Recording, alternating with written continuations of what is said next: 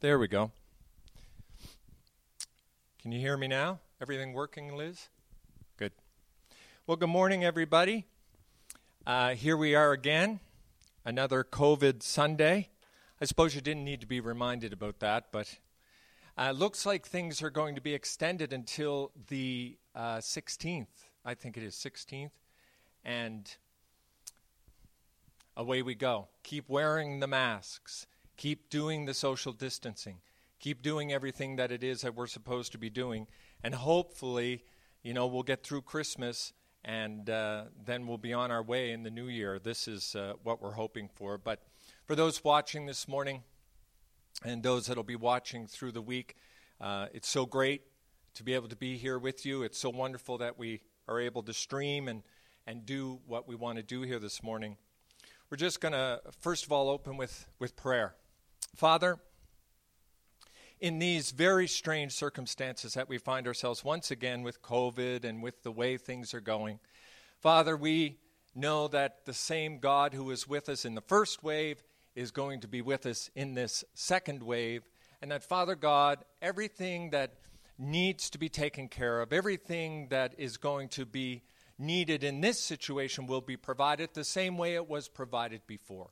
So in the mighty name of Jesus Christ, we stand here this morning through the power of the Holy Spirit, and we believe that, Father, you're going to speak to us, that you have a word this morning for us, that you have a path for us, you have purpose for us, and that this is not just another church service, but this is the day that you have ordained, and this is a day that you want to speak, and you're going to give us life-giving information this morning that is going to help us to walk this walk that we walk better, with more strength, with more confidence, and more hope in you. So we say, come, Holy Spirit, in Jesus' name. Amen. One of the benefits of streaming is that if you're watching on YouTube, and I think you can do it on Facebook also, for sure, I think both, you can leave comments. And if you have a prayer request this morning, just send that through. Liz will be able to write it down, and we'll go through those prayer requests at the end of the service, or if you have a comment, you can do that too. And I want to thank my sister Ginny for doing the background here. I put it together at the first of the week, and let me tell you, it didn't look this nice. So my sister came and did what only she can do. Every one of these things here are perfectly spaced. It's my sister. But I want to thank her for doing that. As I jump into this talk, this morning an old chorus came into my mind, God's Not Dead. Some of you would remember this from way back in New Life Center days. God's not dead, he's still alive. God's not dead, he's still alive. God's not dead, he's still alive. I feel him all over me. And then it says, I feel him in this church. I feel him in the air. I feel him on the street. I feel him everywhere. I was thinking about that. What happens when you don't feel him everywhere? What happens when you don't feel him in the street? What happens when you don't feel him in your hands and feel him everywhere? It's a very interesting concept. And in times like this that we find ourselves in today, with the way the world is and all that we're dealing with, and this is, everybody's got levels of anxiety about this, and everybody is going through their own personal struggles with what the way the world is and how it's affecting them. Everybody has their own story. You have your story, I have my story. And again, I want to thank you for praying for me. I talked about it last week. I cannot stress the importance of those simple prayers, those little prayers, big prayers, pictures, things that you receive for each other. Just pass them along because it's what keeps us going. But we're all walking with a certain amount of opposition and struggle in these times. And I want to talk about that a little bit this morning. The first scripture that we're going to look at is Hebrews 11, verse 1. Now, faith is confidence in what we hope for and assurance about what we do not see. And that is, in the perfect situation, that absolutely is the definition of faith. But faith has shown itself in different ways through Scripture. And sometimes, maybe like we are today, faith can be challenged and tested by the circumstances of life. That can happen. It can happen to you. It can happen to me. It certainly has been happening in my own life. And our confidence and our assurance can be eroded sometimes by the girth of the struggle, by the height of the struggle, by the depth of the struggle, by the intensity of the struggle. And I keep on wanting to stay in Paul's experience that we talked about last week when he was having all the struggles in Asia. And because it's such a rich example of where we are, where the world is really in some cases, and some people are having it much more difficult than we are. Let me tell you, for us here in Canada, let me tell you, we are living the dream compared to what most of the world has to go through with the circumstances that they find themselves in. But nonetheless, for each of us, maybe this experience has really eroded your confidence and eroded some of that assurance. Well, you're in pretty good company. Because this is what Paul said in 1 Corinthians chapter 1, verse 8. He's talking to the Corinthian church. And the Corinthian church was one of the churches that Paul planted. And he had a very deep, heartfelt compassion and relationship with the Corinthian church. So he's saying, we do not want you to be uninformed, brothers and sisters, about the troubles we experienced in the province of Asia. We were under great pressure far beyond our ability to endure, so that we despaired of life itself. And it's a tough go that he's talking about there. The Greek word used in the original text for despaired means to fall apart and to be utterly at a loss.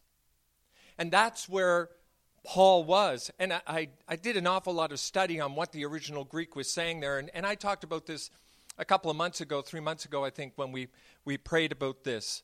And Paul was in a place of real mental struggle, and he just did not know what he was going to do.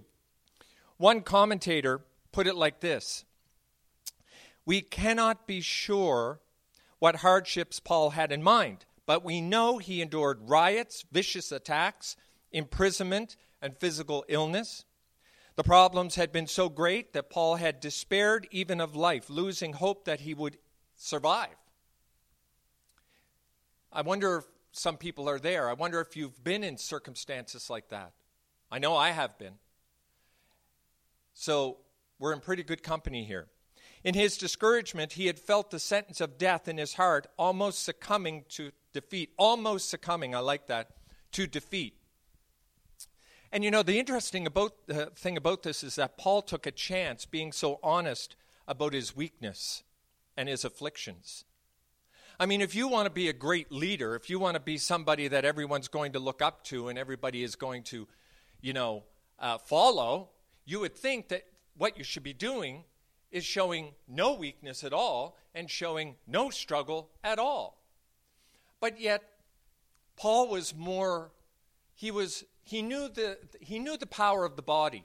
He knew how the body worked. He knew how the spiritual realm worked. He knew that it was by showing that weakness that he would then get the strength that he needed. And we'll talk about that a little bit later on. But, Paul is not your typical likely leader. And sometimes I think we put too much pressure on ourselves about what it is exactly we should be portraying as we walk our faith. Another commentator said this: we find many signs in Paul's correspondence with the Corinthians that some in the church deplored all his suffering and belittled his ministerial power because of them. They regarded all this affliction to be unseemly and an embarrassment to their interpretation of God's power and the gospel power, which was supposed to lift one above all deadly perils to a higher spiritual plane, Some questioned how God's power could result in such abundant frailty. And if you know anything about that letter, the two letters were in 2 Corinthians. Those two letters, Paul is talking about the fact that the Corinthians were comparing him to what he called super apostles. They were very eloquent, and they came with letters of recommendation from other churches, and they had great presence and seemed like just super altogether people. But in the middle of that, here's frail-looking, weak-looking Paul. And he said something interesting about that. He said, yeah, I may not be the most eloquent speaker, but he said, when I do show up, I show up with the power of the Spirit. And that's what's most important. Our natural giftings versus the spiritual giftings are two different things. And when God shows up, I would much rather have God show up in spiritual giftings than my natural giftings. I would much rather stumble to this platform, stand in front of you in utter weakness, which is exactly what I'm doing in many ways, if you would have been with me this week, and what I've gone through this week. But the thing is, you come up and you stand and you say, Father, not by my strength, but by yours. We don't trust in chariots. We trust in the power and the Spirit of God. That's from the Old Testament, talking about chariots, that you don't trust in the natural warfare of chariots and horses and all those things. We trust in the power of God in our life. And that's what Paul trusted in, and that's what he showed up with when he showed up. And that was his letter that was written to everyone. It's the fact that when he showed up, God showed up, even in his weakness. We fear showing our weakness. We really do.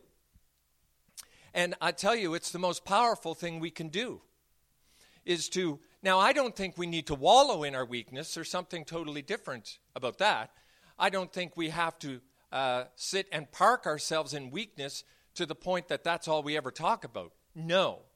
Because we have to understand that there is a power that resides in us, which is the power of the Holy Spirit, which I'm telling you can make the weak become strong. God said to me on the way in this morning, he said, Keith, the strength will be there when you need it. The power will be there when you need it. And that is a promise to us. God said he's never going to leave us, never going to forsake us. Greater is he that is in us than he that is in the world. This is very true. It may not feel true. It may not even be showing itself as true in your life at certain times, but that doesn't mean that it's not true. We fear showing our weakness. But showing our weakness is showing our real person. And that's the person that God wants to work with. We think the Christian walk should be all overcoming and power. Well, you know what? Listen, who wouldn't love to have it that way? Who wouldn't love to have it so that every time you prayed, every prayer was answered? Every time we believed, we got what we asked for. Every time we asked for change, things changed. You know and I know that that is not the Christian walk all the time. Paul proves it. Scripture proves it. The Old Testament proves it. The New Testament proves it. That God, in his mysterious ways, works in and through our circumstances. And we don't know how the spiritual realm works. We don't know the timing of God. We don't know the total purposes and the total plan of God. We see through a glass dimly. But in so doing, we have to trust that God's okay with our weaknesses. He's okay with our struggles and our afflictions. He's okay when our assurance and our confidence is maybe knocked down like Paul's was. He was despairing of life. He was wondering, where are you, God? He was really wondering that because he said that later on if you read, that they were actually thinking they were going to die. They were kind of giving up that, okay, God's not going to show up. But guess what? God showed up. Probably when they were obviously least expecting it. God showed up. And God will show up when we often least expect it. But we have to be in some ways open to the fact of God doing that. And showing your weakness and showing your need and saying, Father, my confidence and my assurance isn't where it needs to be or maybe where I want it to be. but I know that you are with me in it. Because he was in it with Paul. But in this weakness, there was something very important that Paul learned, and it's something that you and I need to learn. 2 Corinthians 1:9, in fact, we expected to die, but as a result, we stop relying on ourselves and learn to rely only on God who raises the dead. There was a purpose to the weakness. We don't know why Paul had to go through the things he had to go through, and I don't know why you have to go through the things you have to go through, and I certainly don't know why I have to go through some of the things that I have to go through. But what we do know is that God is in those things with us, and that he is walking with us. And in this particular case, Paul got this incredible truth out of the circumstance. It's interesting, isn't it, that we stopped relying on ourselves and learned to rely only on God who raises the dead. It almost sounds like that was the first time Paul ever got that. It does. It sounds like this is what I learned from this circumstance. Maybe Paul had not learned it up until that point. Maybe he thought that the resurrection of Jesus Christ was just about Jesus being raised from the dead, even though he did see people raised from the dead. But maybe he saw it as this spiritual thing that God is going to raise us on the final day, and we are going to be raised up into the presence of God, and the blood of Jesus is going to cover our sin and our life, and we are going to live eternally with Christ. Maybe that's all he thought it was. I think he knew it was more than that. But what this really told him is, no, God, in this circumstance, raised the dead. You can think that you're in a place of death. You can think that it's over. You can think that it's completely finished. But in actuality, what you think is dead, God can bring back to life. I don't know what in your life you may think is dead. Maybe there was a hope. Maybe there was an expectation. Maybe there was a vision. Maybe there was some kind of wonderful promise that God had given you. Well, the word for you and I this morning is that is not dead. God is able to bring it back to life. But what's interesting, he said he learned to rely on God. It's not a natural thing. Not at all. Nobody likes being in the position of relying on God. We like to say that we rely on God. We like to say that God is with us and we can do all things through Christ who strengthens us, and those wonderful truths, and they very well are truths. But those truths become true when we really are in the situation that we need them to be true. Nobody likes being in a position where they have to rely on God. That sounds like a very counterintuitive statement, but it's the truth. When we are finally put in situations where we have to rely on God, whoa, boy, I'll tell you, there's not many of us that like that place. I don't think Paul liked it, and I don't think anyone likes it. When your natural ability to see the end of a situation, your natural ability to have answers for why it's happening, how you're going to get out of it, what's going to come out of it, when all of those things just fizzle away, as they did for Paul, because he thought he was going to die, he didn't have any more idea about what was going to happen except that he was going to die. When we get in those places, that is a place that we have to learn how to be in that place. God, the Holy Spirit, will teach us how to be in that place. It's not an easy place to be. And we have to learn how to appropriate the promises of God in those places. We have to learn how to fight for the truth of what we believe in those places. We have to learn how to allow the Holy Spirit to guide us into strength and guide us into how to walk through those situations. It does not come naturally. It's something that needs to be learned. Many of you have learned it. Many of you have been in those situations. But you know it never gets easy, does it? It never gets second nature. It's always like, okay, Lord, didn't see this coming. If we're going to walk with God, we will walk in times of weakness. It's just the way it is, because God said to Paul at another time, he said, when Paul was saying, listen, I don't want to be in this weakness. I don't want to be that thorn in the flesh that he had. And Paul said, listen, I do not want to be in this. He wasn't being a hero. He wasn't being super spiritual. He was going to God and he's saying, God, Father, Dad, listen, I don't want this. I don't know what to do with this. I need you to take this away. And God said, well, he said, my grace is sufficient and my strength is made perfect in weakness. And don't worry, folks, nobody likes learning that lesson. We love it once it's finished.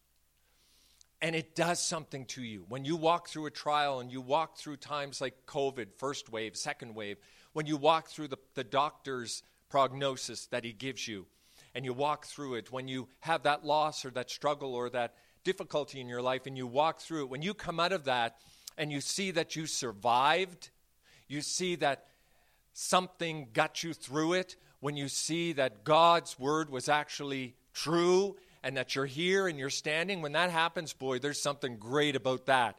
But getting to that point, oh boy, the sun comes in the morning and the joy comes in the morning. We can get great truths when we walk through it. One other example of somebody else, this time from the Old Testament, Elijah running from Jezebel. 1 Kings 19, 3-9. Just one of my favorite pieces of Scripture. You know, I really gravitate towards the people that are facing tough stuff in the Bible. I really gravitate to people who are showing their real humanity. And you're seeing some real examples of weakness in the midst of God's power. It's just such a reviving thing for me.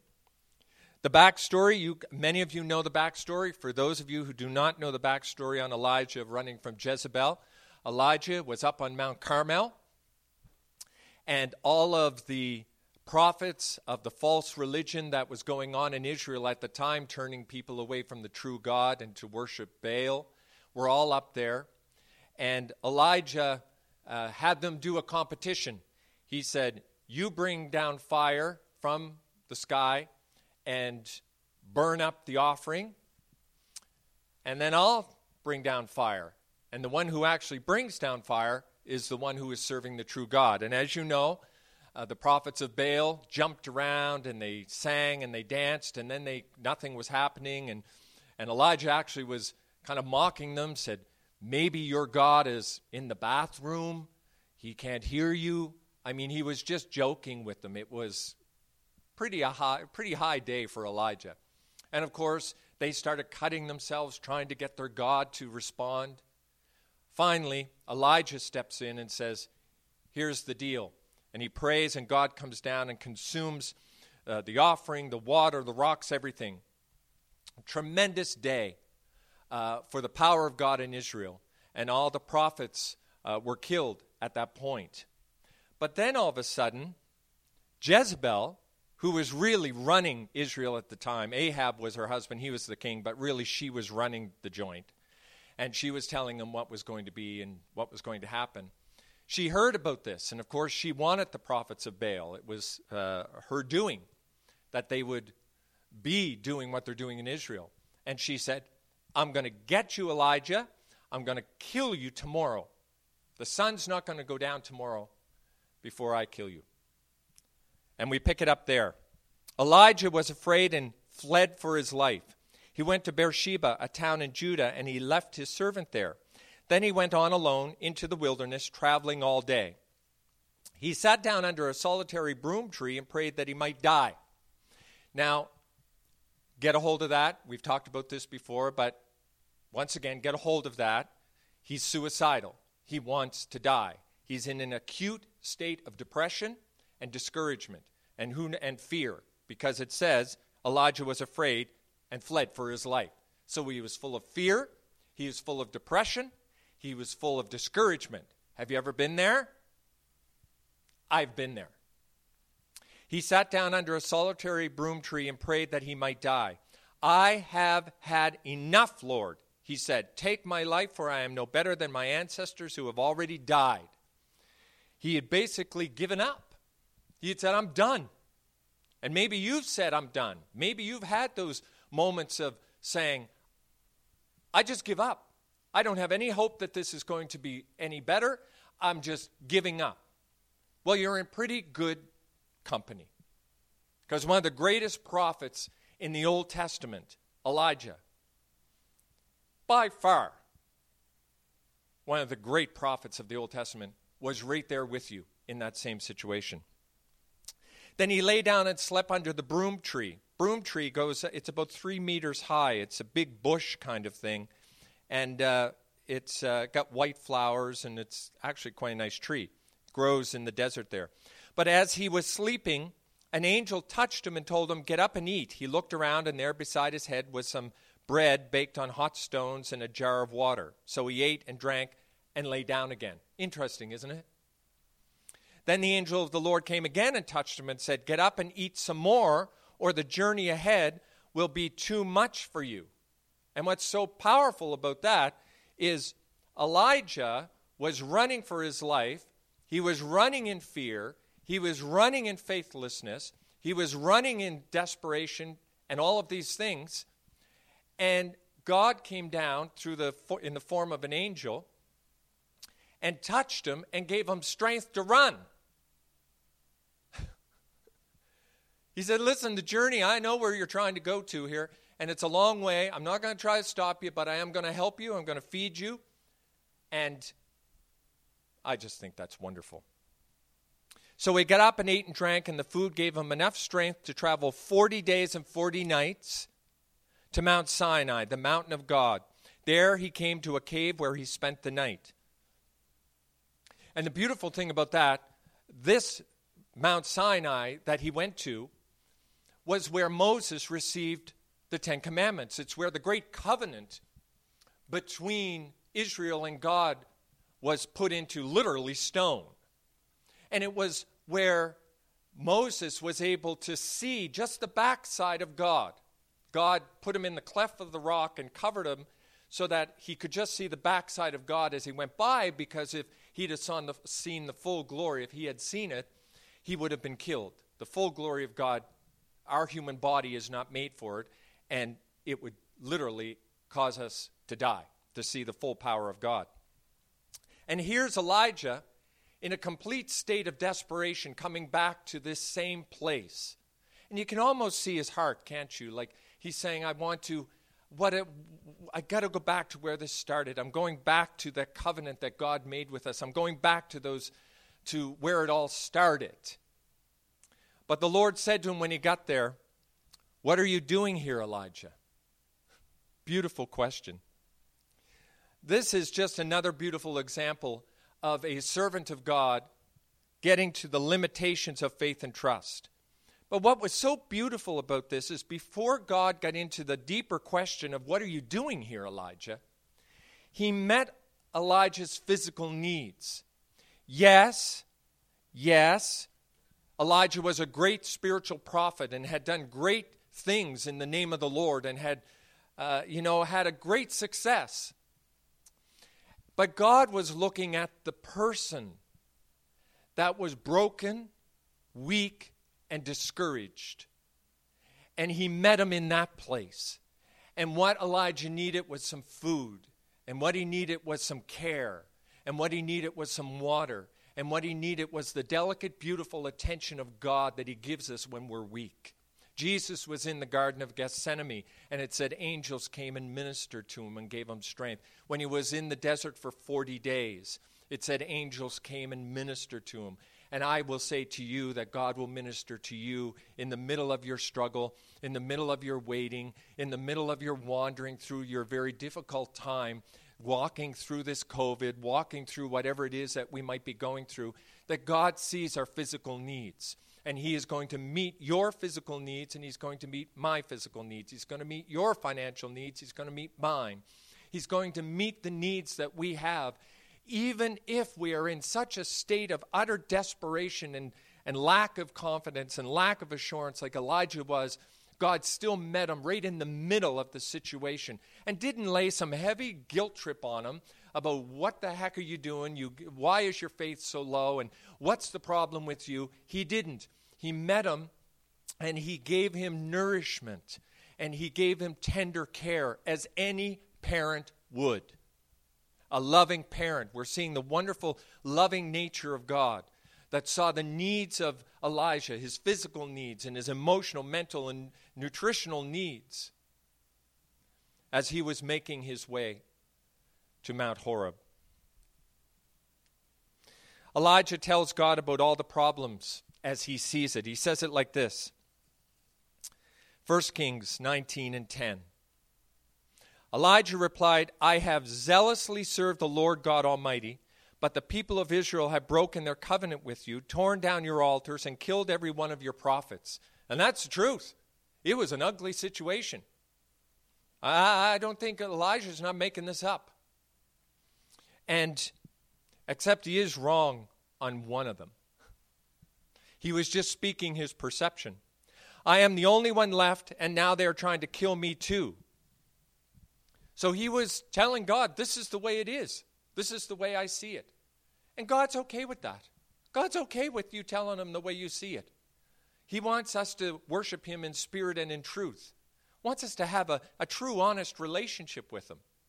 Again, we don't have to be that super apostle. We don't have to be that super saint. Be who you are. Be what you are. God knows. And he chose you before the foundation of the earth just the way you are. And he's going to work with you just the way you are. And he's going to work with me just the way I am. God then does something important. He reminds Elijah of his power. This is beautiful. 1 Kings 19 again. Go out and stand before me on the mountain, the Lord told him. And as Elijah stood there, the Lord passed by, and a mighty windstorm hit the mountain. It was such a terrible blast that the rocks were torn loose, but the Lord was not in the wind. After the wind, there was an earthquake, but the Lord was not in the earthquake. And after the earthquake, there was a fire, but the Lord was not in the fire. And after the fire, there was the sound of a gentle whisper. When Elijah heard it, he wrapped his face in his cloak and went out and stood at the entrance of the cave. And a voice said again, what are you doing here, Elijah? God was concerned and wanted to know what was on Elijah's mind. He corrected Elijah. He said, listen, Elijah, I know it looks pretty bad, but it's not as bad as you think it is. Because you're saying you're the only prophet left? Well, in reality, God corrects him and said, there's 7,000 of my prophets that are still alive that I have protected as a remnant. So you may not see what God's doing in the background. You may not see the providential power of God working. But Elijah thought everything was gone. All the prophets were gone. What are you thinking? What am I thinking is gone? What are we thinking that is gone and never going to return? But yet, here it is. God is saying, no. I have the power to keep what I want to keep. No one's going to overpower God. Not Jezebel, not COVID, not anything. God has your destiny, my destiny. And just because we can't see him working, just because Elijah didn't see those 7,000 prophets that God had kept, doesn't mean they weren't there. And just because we can't see the power of God working, just because we can't see what God has provisionally set aside for us, it does not mean that it's not there. God made some promises to you, and he made some promises to me, and God's going to keep them because he's God. And if for no other reason, for his name alone, he will keep those promises. But a greater thing is he says he will keep them because he loves us. He loves you and he loves me. And it's so beautiful that, God came to Elijah in the whisper. And it's so important during this time that we don't miss the whisper. I've seen some pretty crazy YouTube videos of pastors praying, one pastor specifically, praying against COVID, and it's just really kind of odd, actually, the way he goes at it, but screaming and hollering. And I guess there's a time for screaming and hollering, maybe. But in this time that we find ourselves, that you find yourself, that I find myself, we need to hear the whisper. We need to hear that loving whisper of God saying, what are you doing here, Elijah? Saying, what are you doing? What am I doing? What do we want? What are we thinking? Where is our mind? Where is our faith? Where is our hope? And to be honest with God.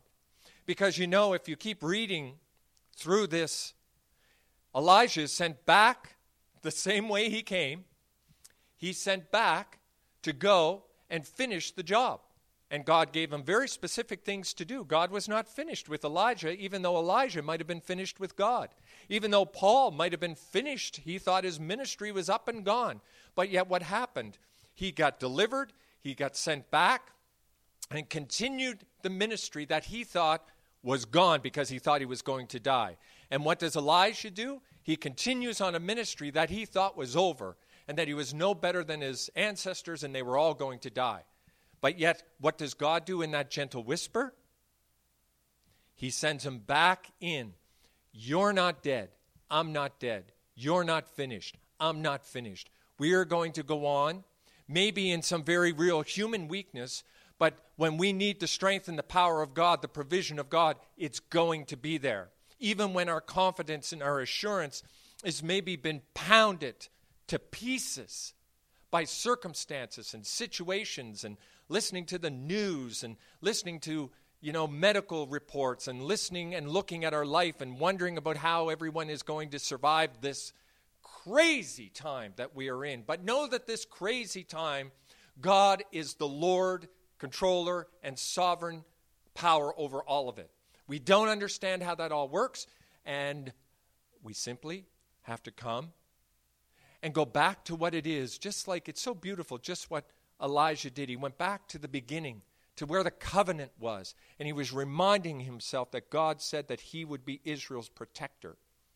He said that he would never leave them and he would never forsake them. That wonderful scripture that God gave me. All those years ago, walking on the beach, going through one of the serious bouts of anxiety and depression and panic that I have been going through these last 3 months and went through in other times in my life. And the same God who brought me through those will bring me through this one.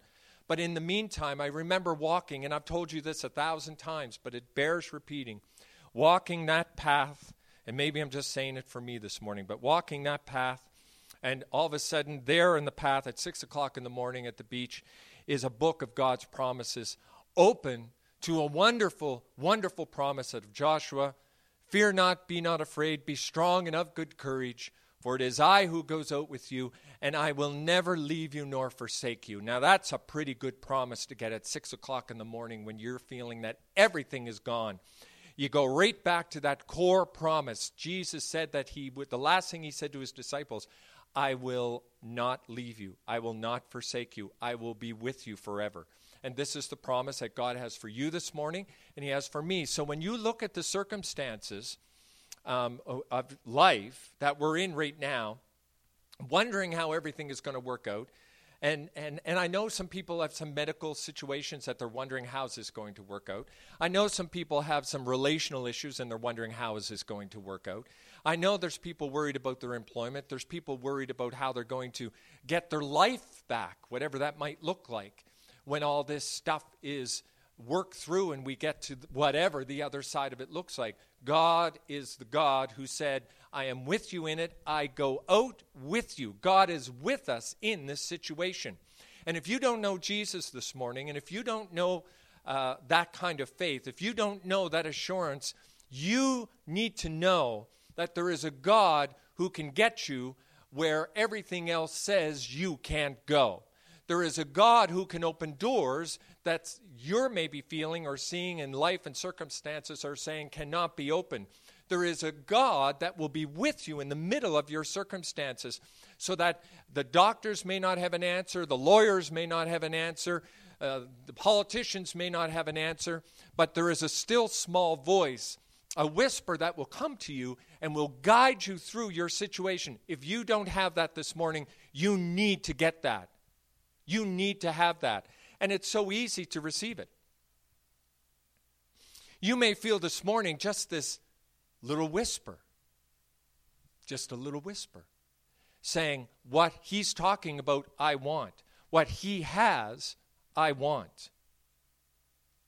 And that's the whisper of God. That little whisper may be saying this morning that there's something more than what you're living. There might be a little whisper that's looking at your past and saying, that is not the way to live.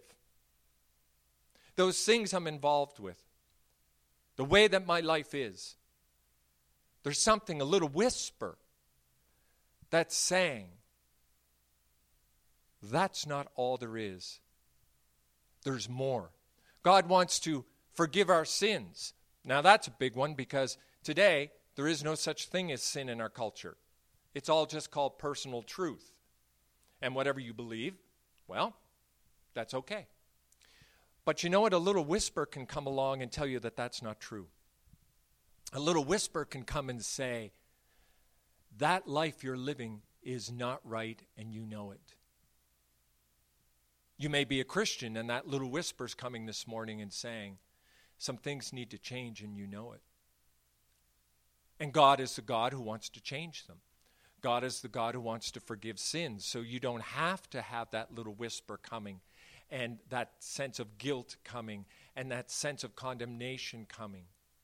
That little bit whisper is the voice of God calling you home, calling out through the crazy wind and fire and earthquakes of life, like he did with Elijah. And afterwards comes in a little whisper. It's interesting, it's the whisper that made Elijah come out of the cave, not the great rumbling of stuff. It was the little whisper that drew him, and God is drawing you this morning with that little whisper. He's drawing you into that relationship with him.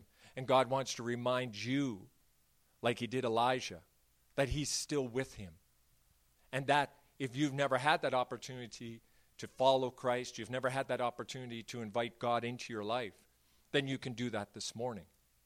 But it's the little whisper that God is calling you and saying, I have something that you can't see waiting for you. In this case, for Elijah, it was, listen, there's 7,000 prophets. Not just one or two. There were 7,000 prophets that God had protected and kept. And God is a God of abundance. He is a God of provision. And he is the God who can give you what you never thought you could get. And why do we come to God? Just to get? Well, obviously not. But what we come to God for, in some cases, is to get one very particular thing, and that is the forgiveness of sins. And if you've not had that opportunity this morning or in your life to do that, I just want to show you how this happens. It's hearing the whisper and knowing that something is calling your heart, knowing that you want God in your life, knowing that you want the forgiveness, knowing you want the future that only God can give. God loves you, and he's willing to forgive you. And he will love you in a way that is beyond any ability for us to understand. But he will love you forever, regardless.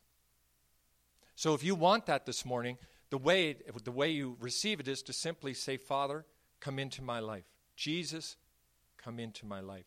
I receive the forgiveness that you have given me through the crucifixion of Jesus Christ and all my sins being laid on Jesus and the price being paid for them. And then saying yes to that in your life. This is the simple, easy, and God made it simple and he made it easy because he is hungry to have you in relationship with him. He is yearning to have you in relationship with him. So if you hear that whisper, respond to it and listen to it. The work went on in Elijah's life. The work went on in Paul's life. And the work will go on in your life also and in my life. God has much more in store for us than we're able to really comprehend. So I'm just going to close in prayer. Father, we thank you for what you're saying to us this morning and what you've said to us through these wonderful examples of how you come in and meet us in our weakness, how you come in and meet us when our strength is not where it maybe could be or should be. But you meet us there. And Holy Spirit, I pray as you speak to whoever is listening this morning or at whatever time they are watching this, that, Father, they would hear that little whisper and they would say yes to you. That little whisper to keep going and say yes to it. That little whisper to invite you into their life and say yes to it. Father, we are all listening for the little whisper this morning of your word and your guidance. Father, we thank you that we are with you through the covenant of Jesus Christ, through the power of the resurrection, and through the gentle presence of the Holy Spirit. We thank you. In Jesus' name, amen. Well, there we go. Were there any prayer requests? Okay. And whose? Okay. We're going to pray. We're going to pray for some people. Father, we pray for Liam, and we pray for what's going on in that situation. And we are believing for the resurrection power of Jesus Christ to come into this situation and to, Father God, change what seems unchangeable. Father, we pray against a history of things that seemed unchangeable. We pray against a history of knocks and bumps and trips and bangs. And Father, we are praying for a resurrection power of Christ to come into Liam's life and into the whole family in that situation, Father God. We pray for your resurrection power in that circumstance. And Lord, we just know that you have a plan, you have a way, you have a door that can open, you have prayers that are going to be answered. Father, this is not unto death. This is for the purpose of the glorification of Jesus Christ. And Father, you will do your good work in this. And we believe it today in Jesus' name. I pray for a supernatural faith to come into the family, into Jerry and Judy and Rhonda and everybody involved in this. We just believe, Father God, that you're going to move, and that, Father, we don't have to understand the whys. We don't have to understand the hows. We just have to understand that you are with us in the middle of this situation. So we thank you for it, Father God. We thank you. I want to thank Janet for what you sent me this morning. Janet, thank you. That was wonderful. I want to say hello to Brian and Sherry. It's good. I'm glad you guys are watching. The donation or offering, not donation, we're going to put up a slide, and it will let you know how to handle the offering, because it looks like this is going to be going on for a while. I think it's going to go over Christmas. So some people have dropped their offering here at the church, which is great. Thank you very much for that. You can do it at mosaicdonation@gmail.com. We'll put the slide up. Or you can go on the website and do it through Tithely if you have a credit card. It'll do it that way. Just want to thank you for your faithful support. You know what? It's really interesting. Our finances have gone up during this year, which is really quite amazing, and we're going to have quite a testimony at the end of the year. And I've spoken to other pastors where they've had the same, not everybody, but some have had the same experience where in a time where there's less people in church and there's so much disruption with everybody's finances and everything, where the church's finances have gone up. It's kind of amazing, isn't it? But should we be amazed? Should we really be amazed? God said that he would be our provider, and he's going to be your provider, and he's going to be my provider. And that wonderful scripture that as you give, shaken down, pressed down, and overflowing, that God will give it back. And that's not why we give. That is not why we give. But in times that we find ourselves, and this is just a little bit of truth about finances, when we find ourselves in situations where our financial security is being threatened, the kind of sense is to pull everything in. Oh, my heavens, we got to be careful. You see it in the stock market. You see it all. People just pull in and they stop spending and all that kind. And sometimes, that's sensible. But when it comes to giving to God, now is the time to give to God. Because not only does it show faith, not only does it say, I believe that God is going to be my provider, it creates a spiritual principle that if I take this pen and I drop it, it goes to the floor. It's a law of gravity. there are some spiritual principles that God puts also in place, and one of them is around finances. That when you give, it will be given back to you. Again, that's not why you do it. And if that's why we do it, then we just need to talk to God and get that straightened out and get that fixed up, because that is not the reason we give. We give because it is a way of saying back to God that we appreciate you. We love you. It's all yours anyway. You're the one who enables us to even have any finances. So I'm giving some back to you just as a testament of trust and thanks for your abundance in my life. So that's really, why we give. But anyway, I think that's it. We're coming on to the end of the service. I want to, again, looking forward to when we can be together again. I'm sure it will happen, in January. Here's hoping that, we'll be able to get back together in January. Christmas Eve, we'll do a virtual service if we have to. I don't think they're going to open churches for Christmas especially. So until then, keep the faith, keep walking. Know that even in these struggling times and wherever your faith might be, God is with you. He'll take care of your physical, emotional, mental, spiritual needs. And so go in confidence and look forward to seeing you next week. Bye-bye.